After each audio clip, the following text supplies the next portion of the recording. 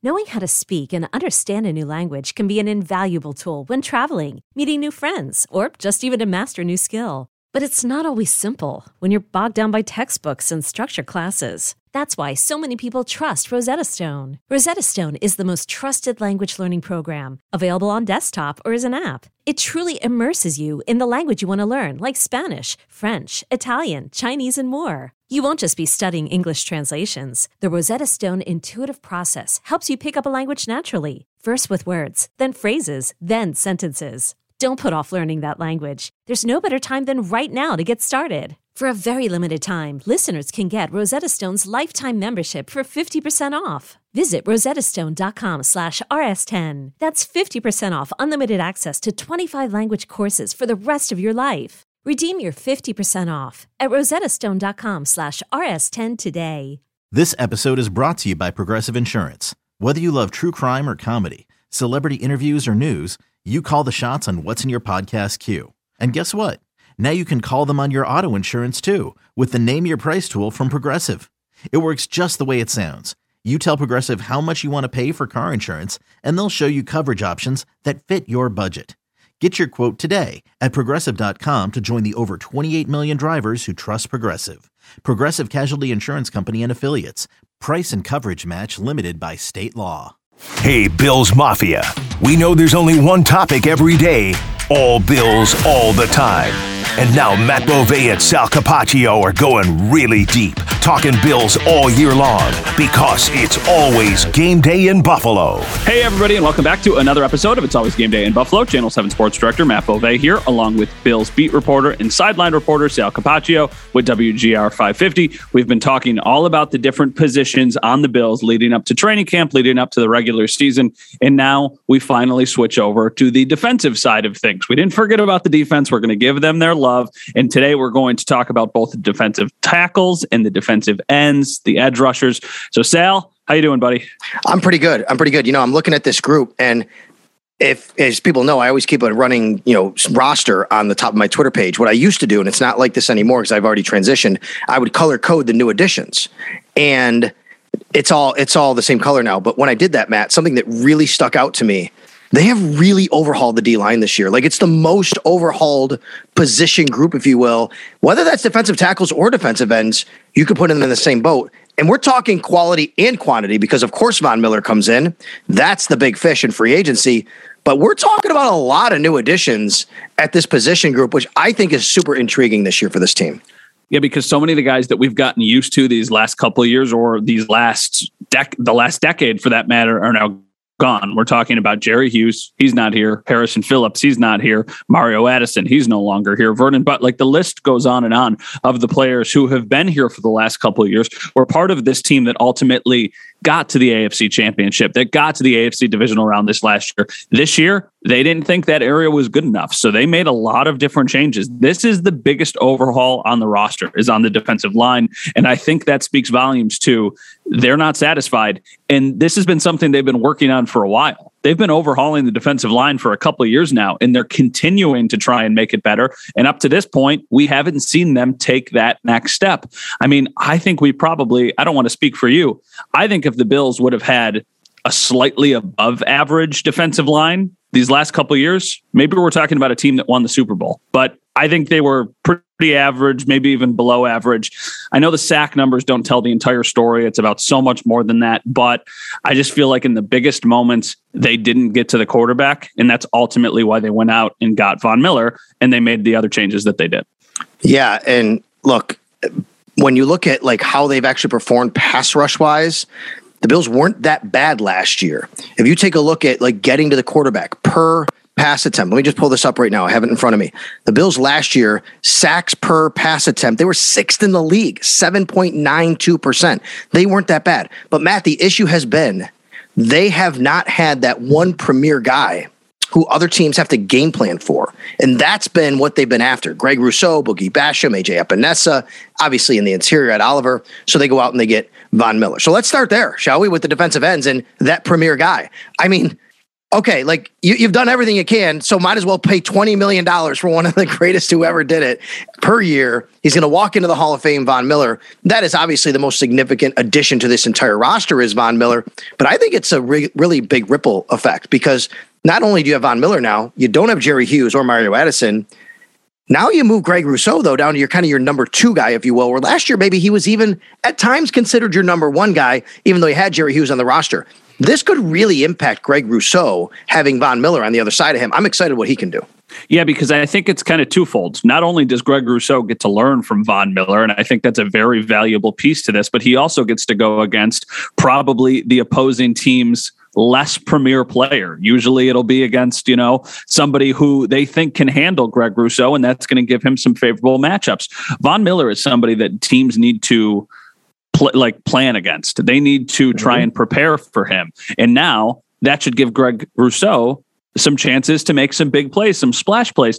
And the word that's gotten thrown around with him these last couple months when we've been back at mini camp and back at OTAs and stuff is kind of that rookie wall. And we were talking about whether or not he hit that last year.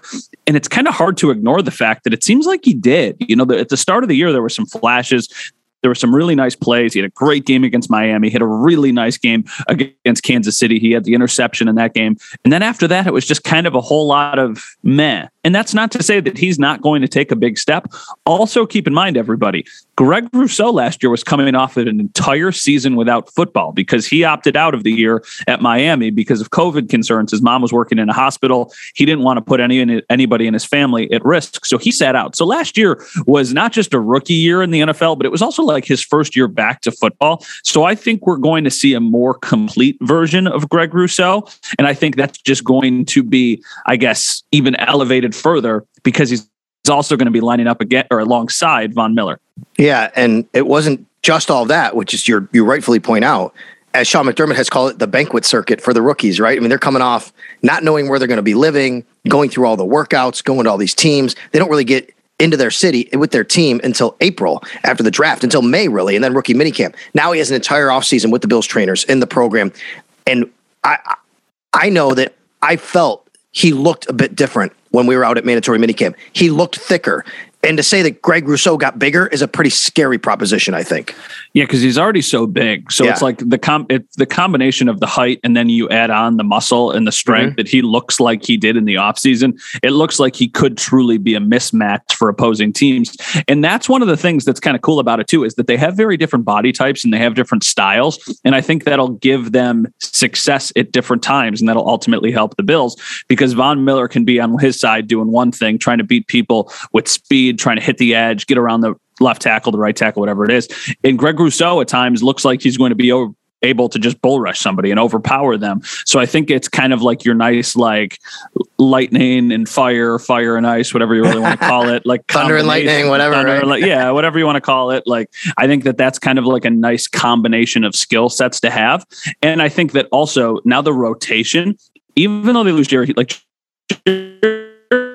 he was very, very he was a solid player for them last year. Mario Addison, a little bit more hit or miss, but I think with those guys gone, they are going to get more reps. Greg Rousseau, Boogie Basham, AJ Epinesa, and I think that will also lead to more production because they're going to be able to get into a little bit more of a groove. The Bills are always going to be a very rotation-heavy defensive line. That's just the way Sean McDermott and Leslie Frazier like to do things. But I think that also says, like, when you're not on the field very much, it's hard to get into a rhythm when you're only going out once or twice of possession. Like, it's a little tough to be your best version of yourself when you're sitting on the sideline so much. So now with those two veteran guys gone, I think it's going to be a little bit of like trial by fire for some of the young guys. It's going to be pretty much Von Miller and then everybody else.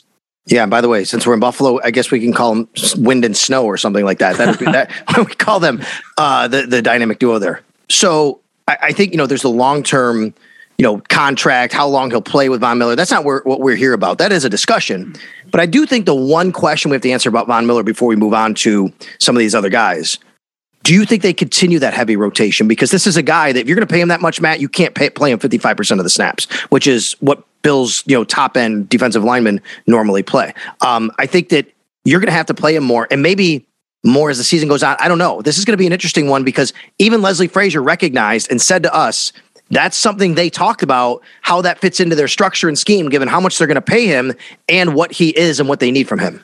I think it's somewhere in the middle. I think it's more than we're used to seeing Bills edge rushers play, but probably less than what Von Miller is used to playing. It's probably somewhere in the middle. So yeah, he's going to be their most dangerous player, at least rushing the passer next year. So he's going to be on the field a lot. When it's third down, he's going to be on the field. He'll probably be on the field every first down too. There's going to be some combination of a rotation. I just don't think it's going to be quite to the level that it was when it was Jerry Hughes and Mario Addison and those guys of the last 3 years.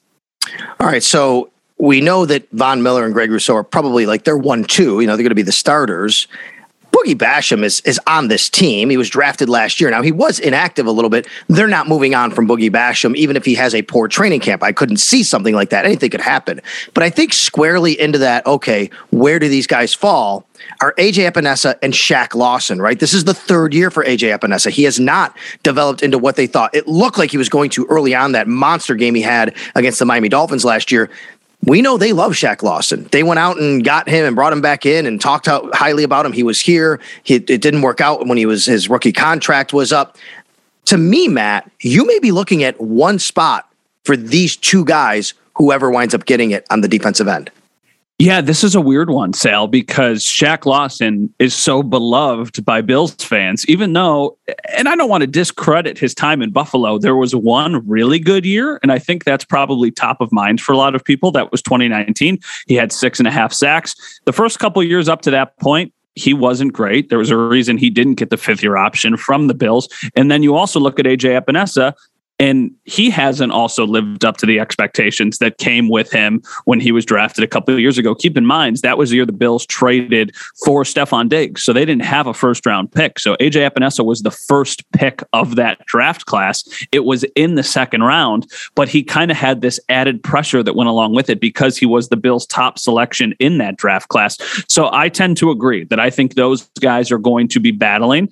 I do think that A.J. Epinesa would really have to disappoint this summer to not make the team just because of the resources they spent on him. But I would agree that I think of Boogie, AJ, and Shaq, of those three, I think Boogie probably has the safest chance of making the roster. And I will say it's early, and I know some people roll their eyes when we talk about like, oh, this guy looked really good at minicamp, but Boogie Basham stood out. I don't know if it was just because he was wearing number 55 and that was different, or if it also had to do with him just looking like a completely different person. So I think it was probably a little bit of both. Well, listen, on that note, I got an email from a listener asking me when Jerry Hughes re-signed with the club because he saw him in one of the videos from camp.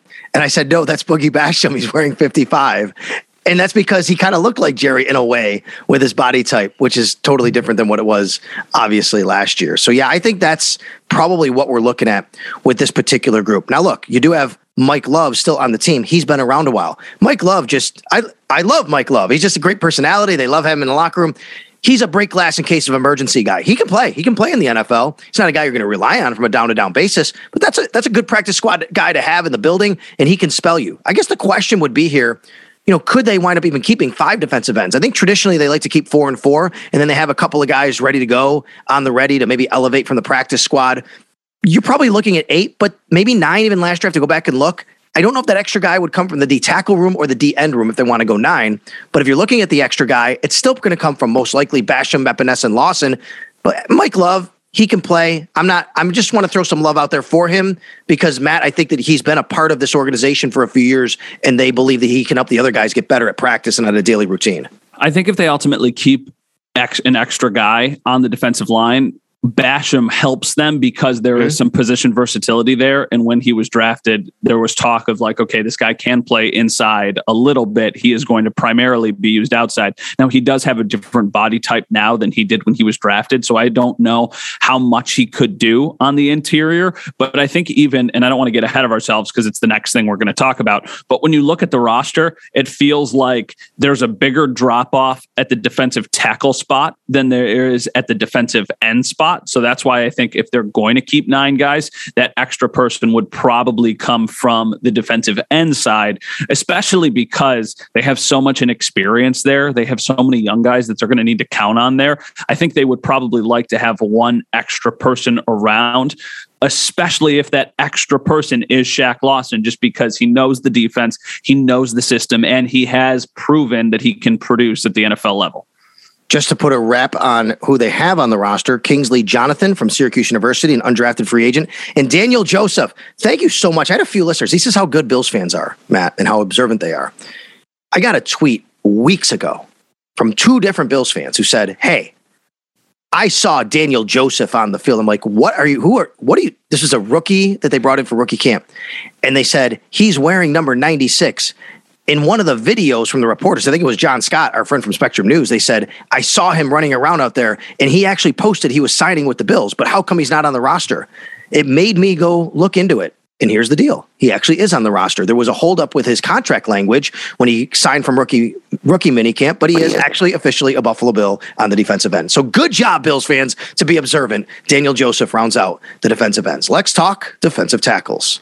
At Alma, we know the connection between you and your therapist matters. But if you're already feeling stressed and burnt out, the idea of trying to find a therapist you really connect with can be overwhelming. That's why Alma's focused on helping you find the right therapist for you. When you browse their online directory, you can filter your search based on the qualities that are most important to you. Then you can book a free 15-minute consultation call with any therapist you're interested in seeing, so you can get a feel for whether they're the right fit before you commit to a full-length session. Alma also makes it easy for mental health care providers to navigate insurance. That's why 95% of therapists in their directory accept insurance per sessions, so you can find care that's affordable without stressing about the paperwork. You want to talk to someone, but not just anyone. Alma is there to help you find the right fit. Visit helloalma.com/therapy60 to schedule a free consultation today. That's helloalma.com/therapy60. Okay, picture this. It's Friday afternoon when a thought hits you. I can spend another weekend doing the same old whatever, or I can hop into my all-new Hyundai Santa Fe and hit the road. With available H-Track all-wheel drive and 3-row seating, my whole family can head deep into the wild. Conquer the weekend in the all-new Hyundai Santa Fe. Visit HyundaiUSA.com or call 562-314-4603 for more details. Hyundai, there's joy in every journey. All right, Matt, from the free agent week when they signed Von Miller and they signed O.J. Howard and Daquan Jones and Tim Settle, what stands out to you when we heard guys at the podium? What stands out to you from guys who went up there and when they, talking about being a Buffalo Bill? Tim Settle screaming, letting out a massive woo, his Ric Flair woo. I'm not going to do it any louder than that, but what a ball of energy this guy has been. And it already seemed like from that moment on, people were like, okay, like we like this. When they signed Tim Settle, a bunch of fans of Washington were like, hey, that's a really sneaky good addition. He would have played a lot more, but our defensive line is so good that he was pushed into more of a secondary role. Yeah. So he wasn't utilized the way that we were hoping he would be utilized. And the first name that came up, and it's a completely different player, completely different play style. But I remember Seahawks fans saying the same thing about what was that? Quentin? What was it? What was his name? Why am I blanking? 2 years ago, Quentin Jefferson. Quentin Jefferson. Thank you. Yes. Quentin Jefferson. Yes. So people were like, oh, that guy's going to make such an impact. He ultimately didn't live up to maybe the expectations that he had, but he was still a solid rotational player. I think Tim Settle is going to come into this team and get a bigger opportunity than he got in Washington. And from what we've seen early on, it seems like the fans are going to have his back as long as he's not playing bad football. So I've got pretty decent expectations for him. But at the same time, the best defensive tackle in that locker room is Ed Oliver. And that guy can just completely change a game and flip a team's game plan upside down. So I think we were talking about watching Greg Rousseau get to play with Von Miller. I think what I'm most excited about is watching Ed Oliver get to play with Von Miller, because Von Miller is going to take up a bunch of attention and Ed Oliver should be able to just go. Ed Oliver, the Bills picked up his 5th-year option in the offseason. That will be in 2023. So he's under contract for 2 more years. He's in that group that we always talk about. Ed Oliver, Tremaine Edmonds, Dawson Knox, Jordan Poyer, guys who, there's some decisions coming up. But one thing we know about Ed Oliver, he played fantastic football, especially down the stretch last year. And I agree with you. He can be a game changer. No more Star Lotulelei next to him. He's out, obviously. Now you have guys like not only Tim Settle, who we just talked about, and I think you rightfully point out, is a guy who's going to get a chance like he didn't get in Washington. And that's what's going to be maybe the difference of seeing his production. But Daquan Jones as well. Daquan Jones, the guy I think the Bills believe can come in here and make an immediate impact. You want to talk about rotation? This is where you're going to see the rotation, Matt. It's going to be from the Ed out. Now, Ed will probably get, maybe the majority of snaps. Tim Settle, Daquan Jones, and I would say even Jordan Phillips. To me, there's pretty much a clear line of the top 4 right now. Oliver, Settle, Jones, and I'd say Jordan Phillips. As much as I like Eli Ankou and Brandon Bryant at what they did last year, to me, Jordan Phillips comes in here and he becomes another penetrating defensive tackle. 9.5 sacks a couple years ago. I asked him, hey, the last few years, you've been getting after the quarterback a little bit. Your first few years, that wasn't the case.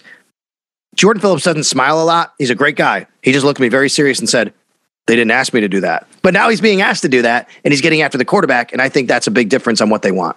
And that was going back to what I said in the last segment, how I feel like there's a bigger drop off in the defensive tackle room than I do with the defensive ends, because I think the top 5 there are a little bit more blurred. And here, like you said, the drop off is after Jordan Phillips. So I do think Jordan Phillips is going to bring a spark to this team. I think he's going to bring a little bit of an edge to the defense, because that's what he did the last time. Like, he was good at getting under people's skin. And he also seemed to have some nice chemistry with Ed Oliver as the season went along, because Ed Oliver, his second year started kind of slow and then really took off. Was Ed Oliver's rookie year 2019? Yes. Okay, so 2019, so that would have been his rookie year. So I remember the coming out party for Ed Oliver was the Cowboys game on Thanksgiving. He had a huge game that day. And then really for the rest of the season, he was pretty solid. So I do think that that's going to be the way that it ultimately falls with those 4 guys being on this roster. I wouldn't count out one of the other guys you mentioned, but at the same time, there's only so many players that they can keep. And I would be really surprised if they kept more than 9 defensive linemen. Maybe they keep 10, but if they keep 10 defensive linemen, then they're probably only keeping like 6 wide receivers, or maybe less corners than we think. I don't exactly know how they'll go, but I think it's, as a group, I think I like the combination of people they have. I'm just curious to see how they all blend together as a unit. Yeah, I agree with you. And I think that's part of the way the Bills build their team, right? They always think about the chemistry. They always think about the locker room. They always think about the on the field, the off the field. Ed Oliver, I think, is in for a jump. There's no doubt. Tim Settle, Daquan Jones, Jordan Phillips, we talked about. But Matt, I think a couple of guys who really fit in towards the end of the year last year, Eli Ankou and Brandon Bryant, these guys, they had to play and they relied on them. I would not rule out Eli Ankou or Brandon Bryant, especially Eli, I think, making this team even over a Jordan Phillips if they feel, you know what, we're going to get more from them, or they want to keep that 5th defensive tackle, because both of these guys played really, really well. Now, the upside is if you don't keep them, I don't think teams are banging down the door to get them. You could put them on the practice squad, but I think these are 2 guys. Remember, they had to play. Remember that New Orleans game? The Bills were really down defensive linemen. That Jets game, these guys stepped in and they played well when it mattered. And no disrespect to Bryant, but Eli Ankou, like, people have raved about, at least to me, when I've had conversations off to the side or just talked to different people in that locker room. And it seems like he's always somebody that gets brought up and people are like, hey, that guy doesn't get talked about enough.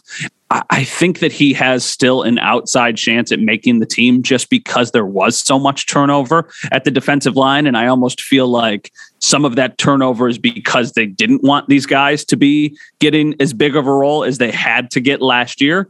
But that's not to say that that's absolutely the case. Maybe they just want more bodies there and they think that Eli Ankou can come in and can win a job. Or maybe they're like, yeah, we're definitely keeping 5 defensive tackles and we'll figure out what we do at the defensive end. So I would say of the 2 of them, I think he's probably the more likely player to make the 53-man roster. But I still don't know if I would go to the point where I'm like, I think he will make the 53-man roster.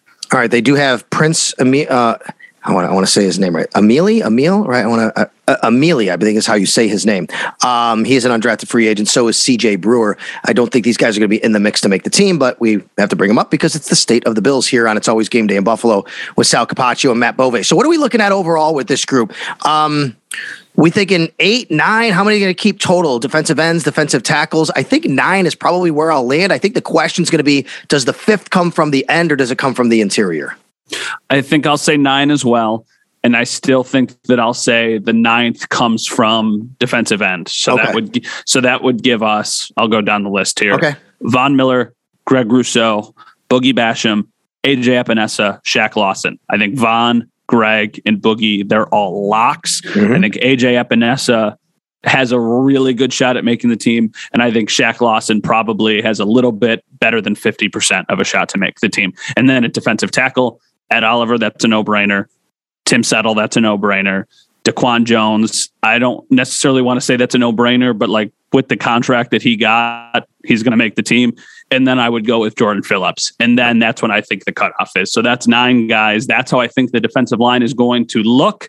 Somebody could surprise us. Maybe somebody has a great summer and somebody gets hurt, or there's something that weird happens. But I think of like the 9 guys I mentioned, there's like 6 absolutely definite, no way that guy doesn't make the team. And then there's like 3, yeah, they're going to probably make the team, but we'll see what happens.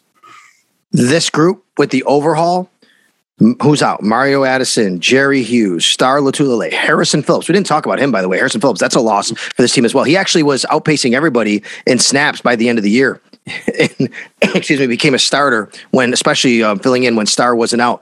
Overall, that group, losing them and then bringing in the players they brought in, you feel this group is better this year than they were last year, even though they lost some pretty good talent? I think better is maybe... I think they will be better because I think Von Miller is just a huge addition. I like Tim Settle. I like DaQuan Jones.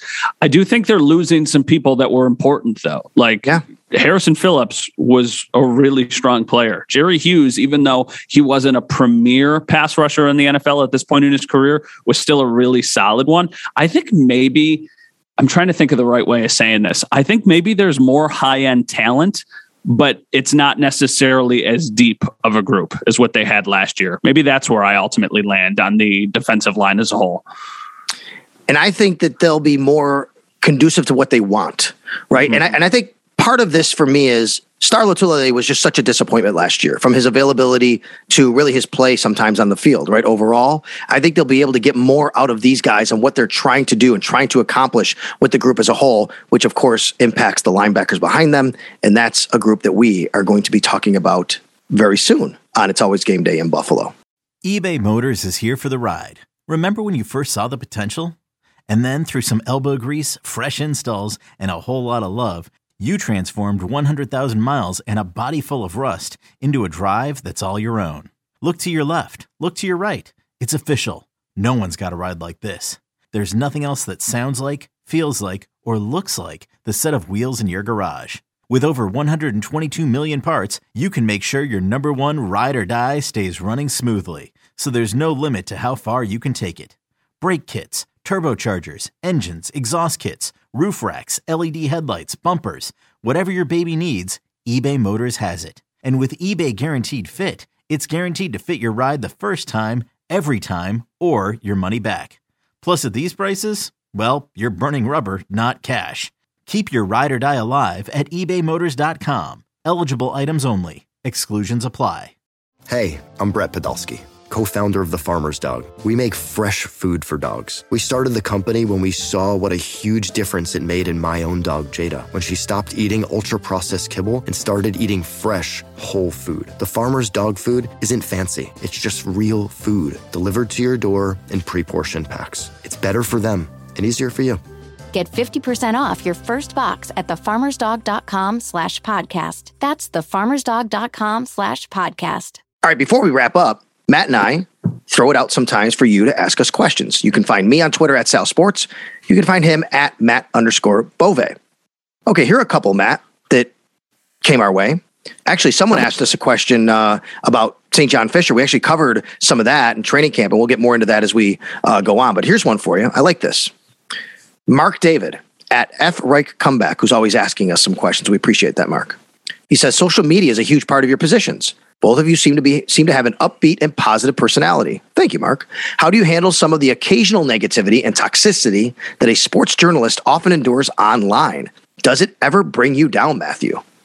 Yes, it does. I wish I had thicker skin, but I read the comments probably more than I should. And sometimes people will criticize me for something or call me out for something. And I probably take it to heart more than I wish that I did.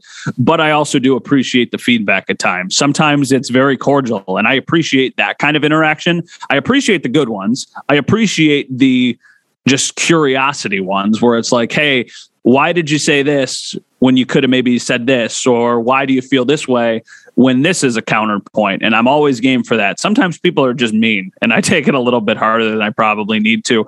It's a weird balancing act. Like, social media is a tool that we need to utilize professionally. And I also enjoy social media. I enjoy the interaction with people. I enjoy having fun on social media, but it's not all good. Sometimes people can kind of get nasty, Sal. Yeah, I agree. And I echo a lot of what you just said. Like, I'm the same way. I don't know. Maybe it's because we're Italian. I don't know. Is that a trait that we have that, we take things a little bit too personal? You talking to me? You know what I mean? I don't know. Maybe that's it. But I've really had to kind of morph and mature in this manner in my own way. I will say that. And I used to take it a lot harsher than I do now. It still bothers me if I see that. Nobody wants to be told you suck or whatever. But a lot of times I've realized people just want a reaction. They just want the attention. So I've kind of really allowed that negativity and toxicity to not affect me as much, but it still can, because I'm a human being, and you try to do your best. You try to give everybody, the right information, and sometimes maybe something happens, you're wrong, or opinions are opinions. They can be taken all different ways, and people can disagree with you. But yeah, I mean, we're all human. We don't want to be told all that kind of stuff. And I think that at the end of the day, when I see some things that really bother me, it's all a choice, right? You can choose to respond and give maybe that person what they want, or you can choose to kind of ignore it, which I do a lot more these days. Sometimes I'll actually write a tweet back and hit save in drafts, so I don't tweet it out, but I feel like I wrote, and I'll just leave it there. And then after a while, I'm like, why would I do that? I don't want to send it out. I don't want to do that. So I think I'm better at it these days. But I've had to learn, Matt. I've really had to kind of grow up, I think, in a lot of ways through this. Sometimes I stir the pot more than I should. And I think that's just maybe something that has come with, I don't want to say come with age, but sometimes my way of dealing with it almost internally is by making sure that I acknowledge that they said it. And then usually other people will be like, hey man, like, why would you say that? That's really, really mean. So it's a weird balance of like, Sal, I probably see 10 or 15 tweets every single day that I just wish I could respond to that I can't. Yeah. And it's like a weird balance of like, sometimes, and it also depends on the person too. Like, if somebody that I know is coming at me for something, usually I will go back. If somebody that I don't know and doesn't follow me goes at me, then I'm like, nah, it's really not worth my time. Like, I don't even know who these people are. That's right. If it's somebody who constantly comes at me, then I will stir the pot too, because I'm like, you're almost looking for attention, and I'm going to give it to you. And you know what? I think you're like me. You can also just kill them with kindness and say something funny back to kind of shed light on them being an idiot or a jerk or whatever. But you're trying to make fun and be like, hey, I'm going to let it roll off my back. And then some people say, why do you respond to that person? Some go, oh, I love how you responded to that person. So, everybody kind of views it differently. I will also say this. Look, I mean, we're both on social media a lot. It's part of our job.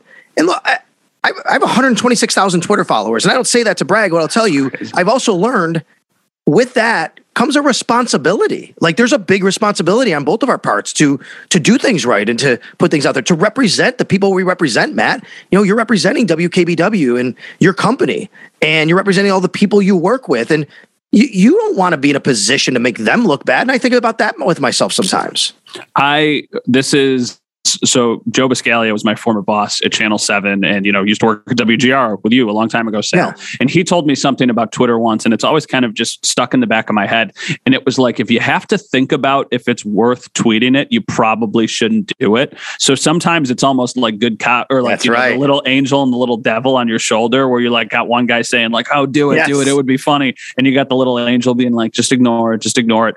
So that's always when I'm sitting there and like somebody says something really vile or something really mean to me, I want to put him on blast so bad, but I know if it crosses the line, it's not just a bad look for me, but it's also a bad look for my station. And I don't want that, because at the end of the day, social media is a tool that's more important to me for work reasons and for this kind of stuff than it is for just like pure enjoyment. Matt, you and I could do an hour on this, right? Or 2 hours, or whatever. I will ask you though, what's your block list look like? Is it big? Your mute list of people?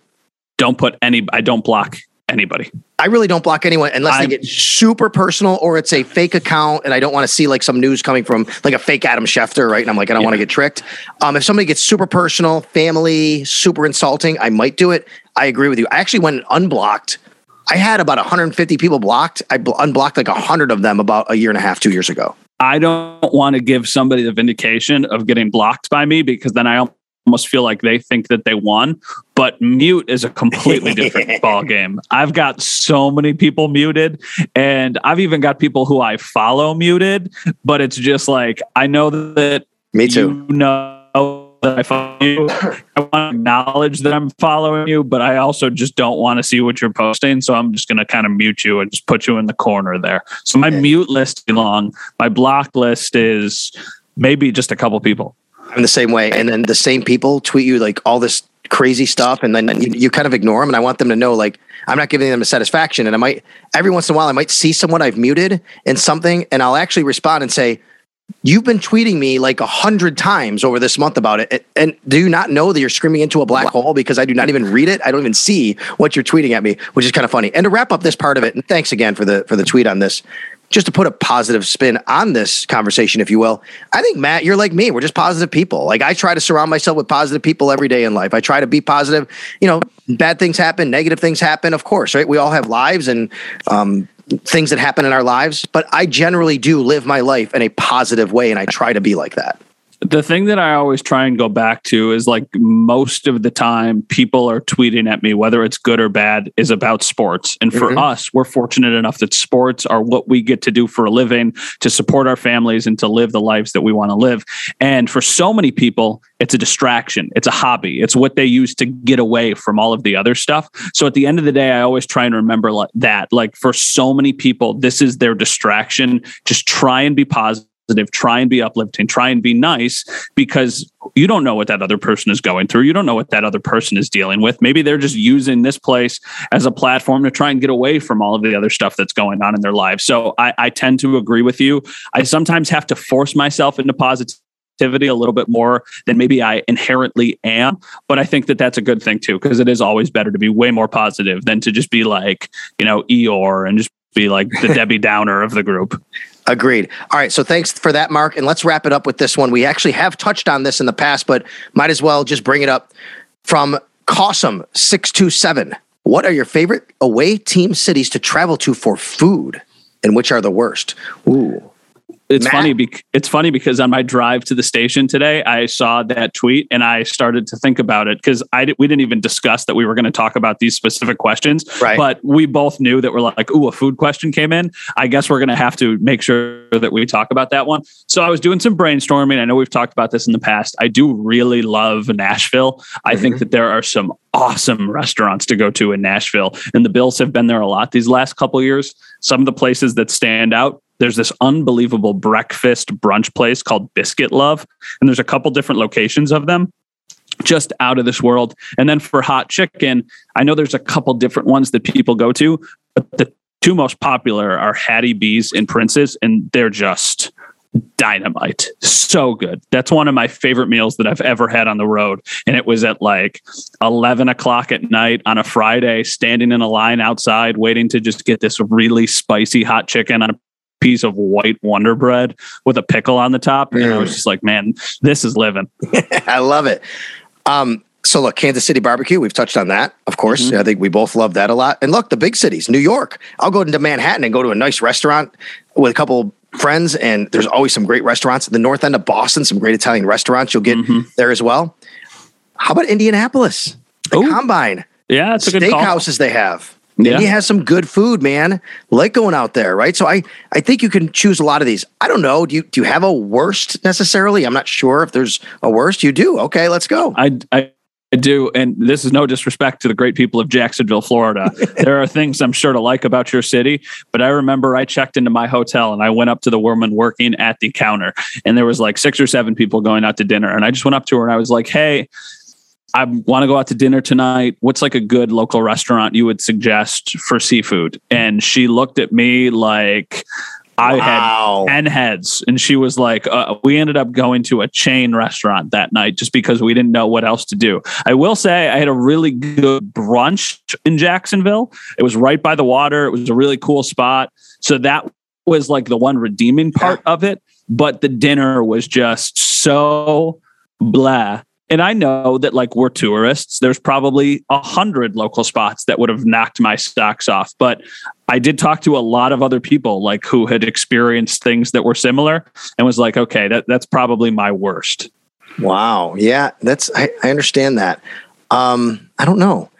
I'd have to think about this a little bit because I'll eat whatever. Like I'm not a real, like I shouldn't say this anymore. I used to not be as much into seafood. I do like seafood now. Like Seattle had, good seafood when we were there years ago, right? That was really good.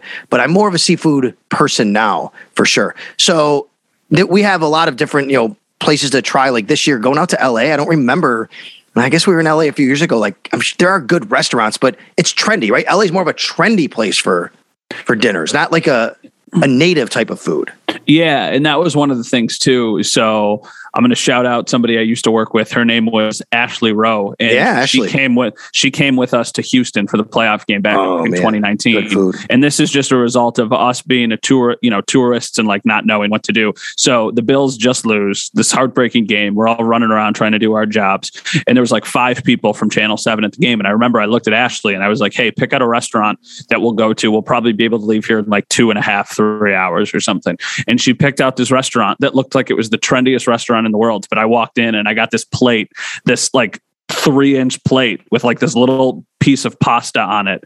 And I was like, what in the heck are we eating? Like we just went to this super trendy, fancy restaurant. And I was like, what is this? So after we left, I stopped at Whataburger and I got food to go. And everybody was like, we just ate dinner. And I was like, yeah, no, that doesn't count for dinner. That was just a little pre-dinner snack. But sometimes in the bigger cities, it's harder because it's harder to get around the bigger cities, depending on what your situation is. So I don't know if like Houston got a fair shake. I think a couple times like Miami hasn't gotten a fair shake because I'm just like, oh, I'll stay in Miami Gardens and I won't go off to South Beach and go to a really great restaurant down on the water just because it's convenient. So some places don't get a fair shake, but for sure for me, the 2 that definitely stood out were Kansas City and Nashville. Chicago pizza is pretty good. When you go to Chicago, you can get a pizza.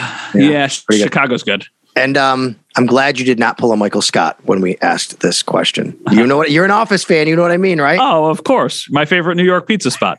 Sbarro. Yes. It's amazing. All right, man. Well, great talking with you again, Matt. And, we'll do it again, obviously. And everybody can listen as they download and subscribe. Apple iTunes, Spotify, Google Podcasts, Odyssey app. I mean, I'm not missing anything, right? Because there's a lot of different ways that people can go about this. And Matt, I know I speak for you when I say we want to thank everybody, all our new listeners and listeners that came aboard. We see some of the download numbers coming in and we're really, really thankful for them. Yeah, Sal, I did a meat raffle a couple of weeks ago. I was emceeing it for a friend. I love it. It was for the Leukemia Lymphoma Society. Okay. And they introduced me as the co-host of the It's Always Game Day in Buffalo podcast and not like Channel 7 sports director. So like I almost like had a double take. I was like, okay, like I appreciate the plug. I wasn't expecting that. Like I'm not used to hearing that yet. So it seems like people are enjoying it. So hopefully they continue to enjoy it. And you know what too, like I'm really excited to continue to get closer to like when we can see the team back on the field again. Because then we'll just have like this laundry list of it. Like we'll do one of these episodes and we'll have another hour and a half where we could have talked about other stuff. So I'm looking forward to that part even more of it. And no doubt about that. And the next time we talk, we'll go over the Buffalo Bills linebackers. Still got to get to them and the secondary. For Matt, I'm Sal. And we want to thank, of course, our producer and editor, Jim Stagliano, always doing a great job. Till next time on It's Always Game Day in Buffalo.